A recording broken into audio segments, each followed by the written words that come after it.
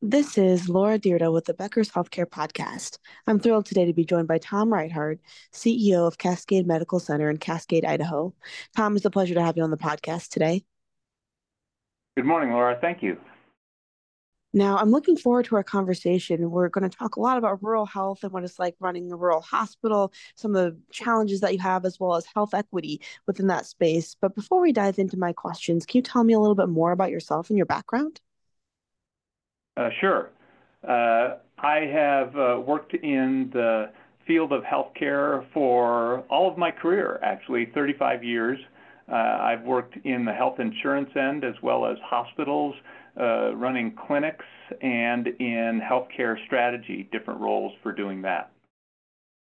Well, fascinating. And I think, I can imagine all those experiences really have helped you become the leader that you are right now, and especially for Cascade Medical Center. I'm wondering if you could talk about some of the biggest challenges for rural health right now and what it's like running a rural hospital. So staffing in a rural area is really challenging because we have a smaller labor pool locally to pull from. And so that makes finding, especially for specialized positions, nurses, rad techs, lab techs, certainly providers, is very challenging. And oftentimes we have to recruit and bring those people in from other areas. And then of course, housing becomes a challenge because in an area like ours, there's very little housing available, and what there is pretty expensive. So being able to stay competitive on labor and wages and being able to fund that while at the same time knowing that our employees are challenged with high prices of living in a rural area that is also a resort area like Cascade is pretty tricky. I can imagine there's a lot of dynamics in play, especially in a market like yours. And in particular, as you mentioned, just trying to stay competitive on bringing in the talent and the labor and salaries and whatnot.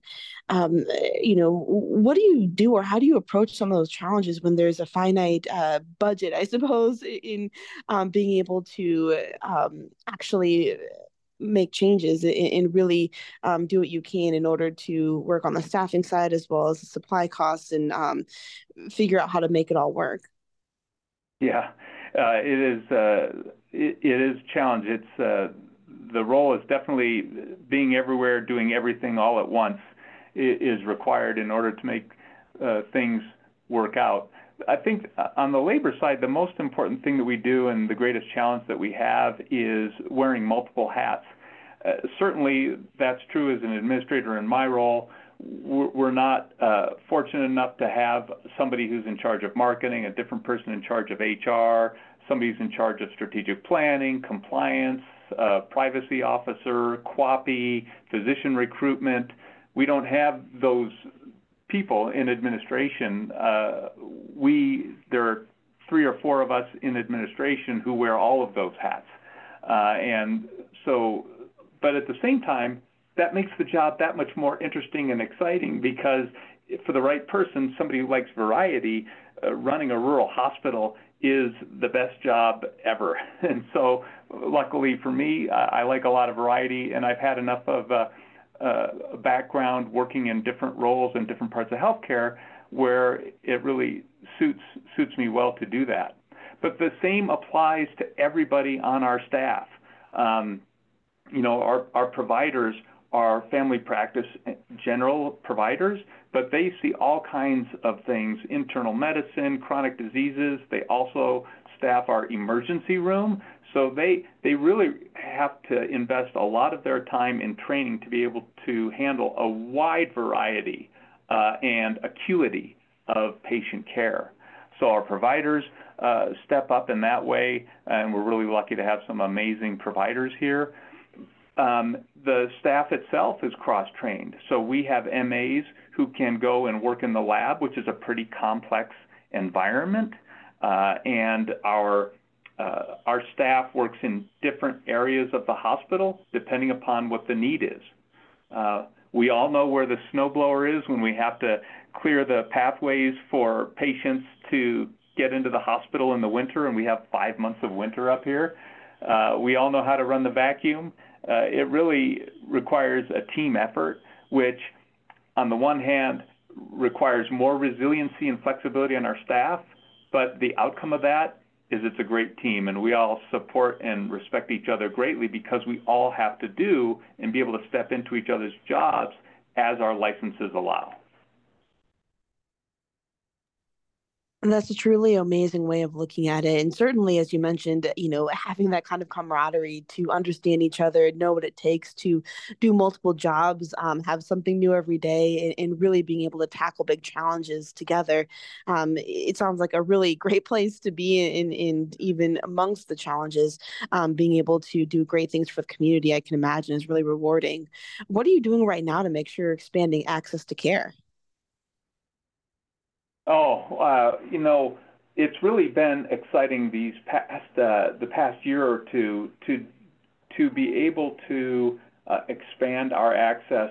The first thing is just to make sure that we have the provider bandwidth and the staff bandwidth to get people in the same day when they're sick. It doesn't do any good if you're feeling poorly to have an appointment next Wednesday.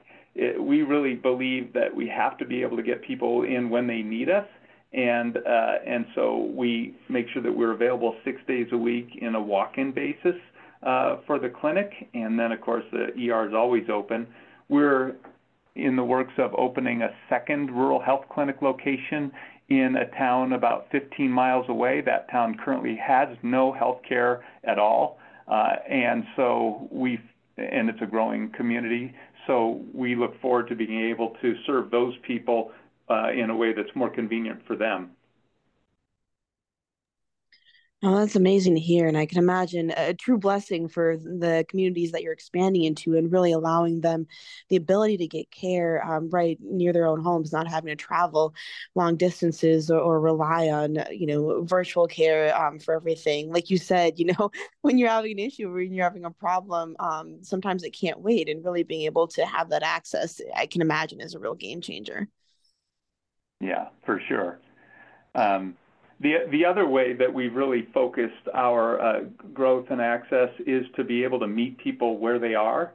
Like a lot of rural areas, our community has people many of whom live on the margins, a great number of whom are elderly, and they have special social determinants of health that are challenging to them, from transportation and access to healthy foods and access to pharmacy and so forth. So we've doubled down our efforts to meet people where they are. So, for example, the community lost its only pharmacy to a fire a couple of years ago, and it never did rebuild.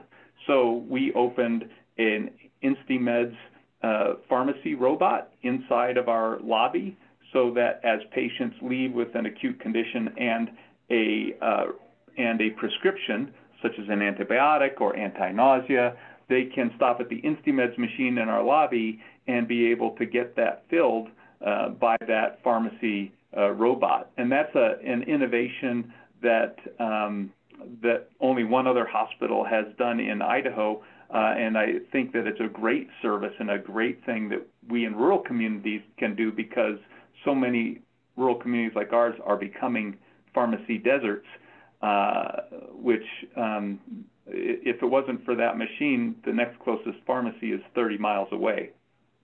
A couple of other examples, Laura. We applied for a grant for a transport van and received that grant from HRSA.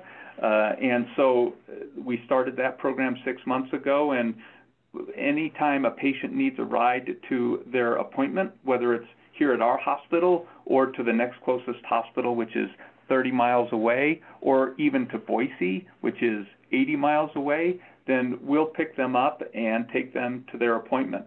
And it's a handicap accessible van, so if they have a wheelchair, we can take them.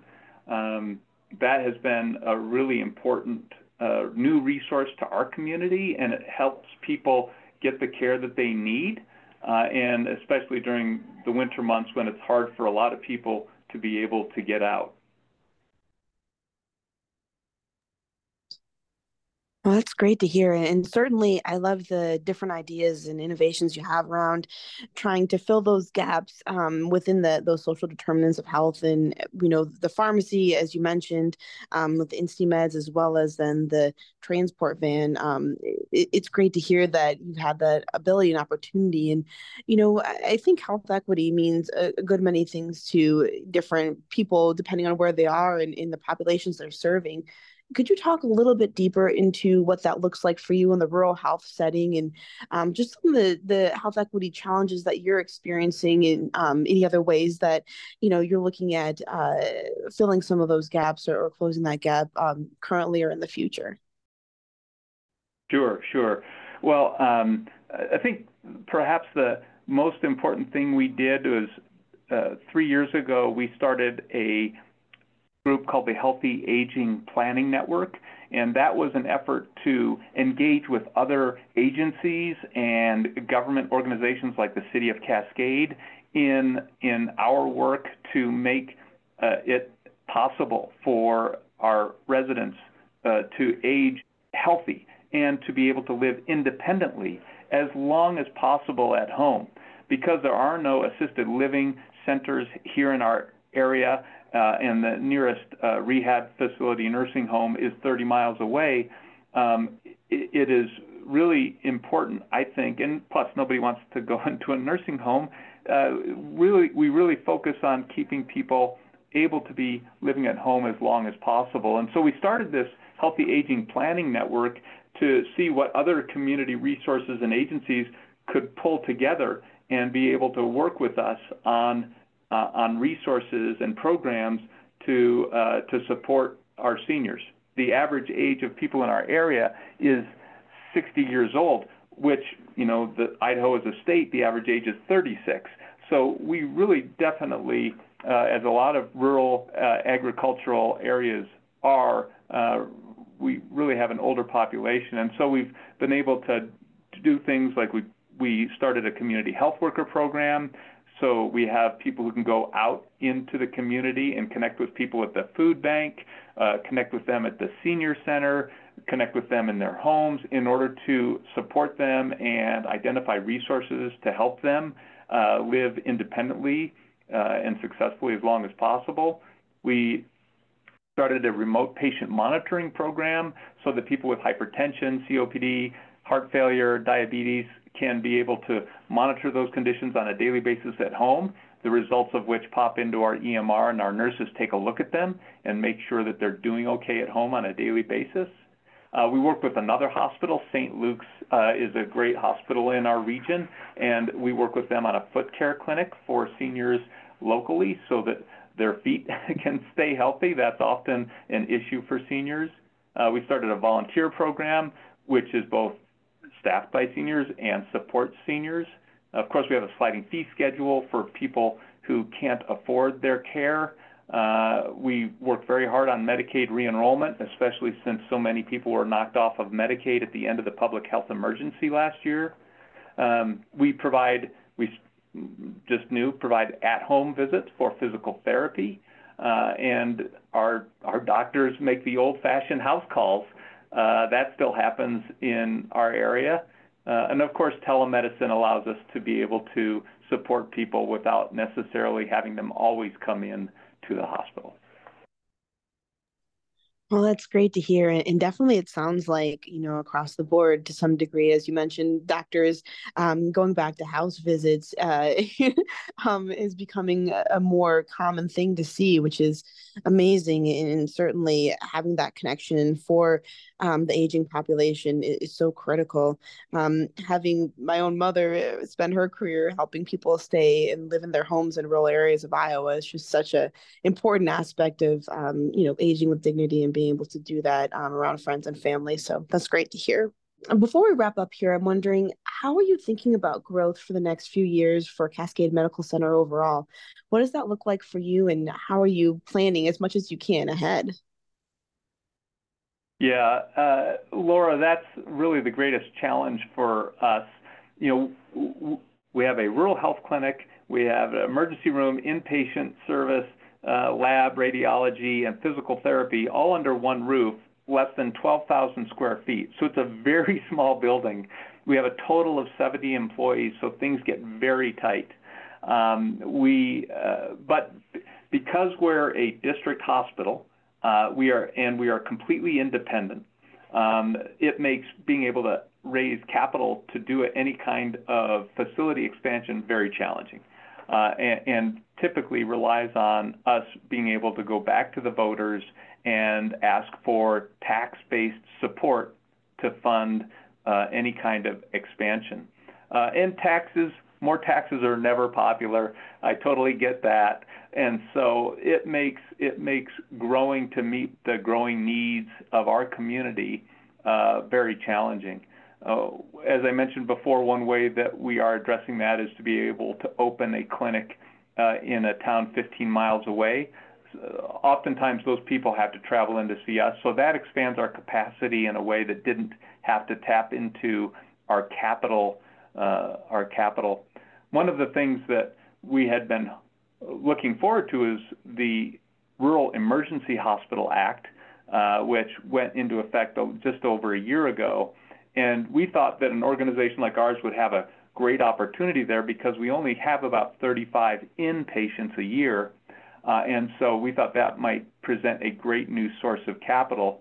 But unfortunately, when you get into the details of that act, that $3.2 million bolus of additional revenue that is promised every year shrinks down pretty quickly because it cuts the reimbursement in other areas like the emergency room and physical therapy, takes away the 340B program revenue.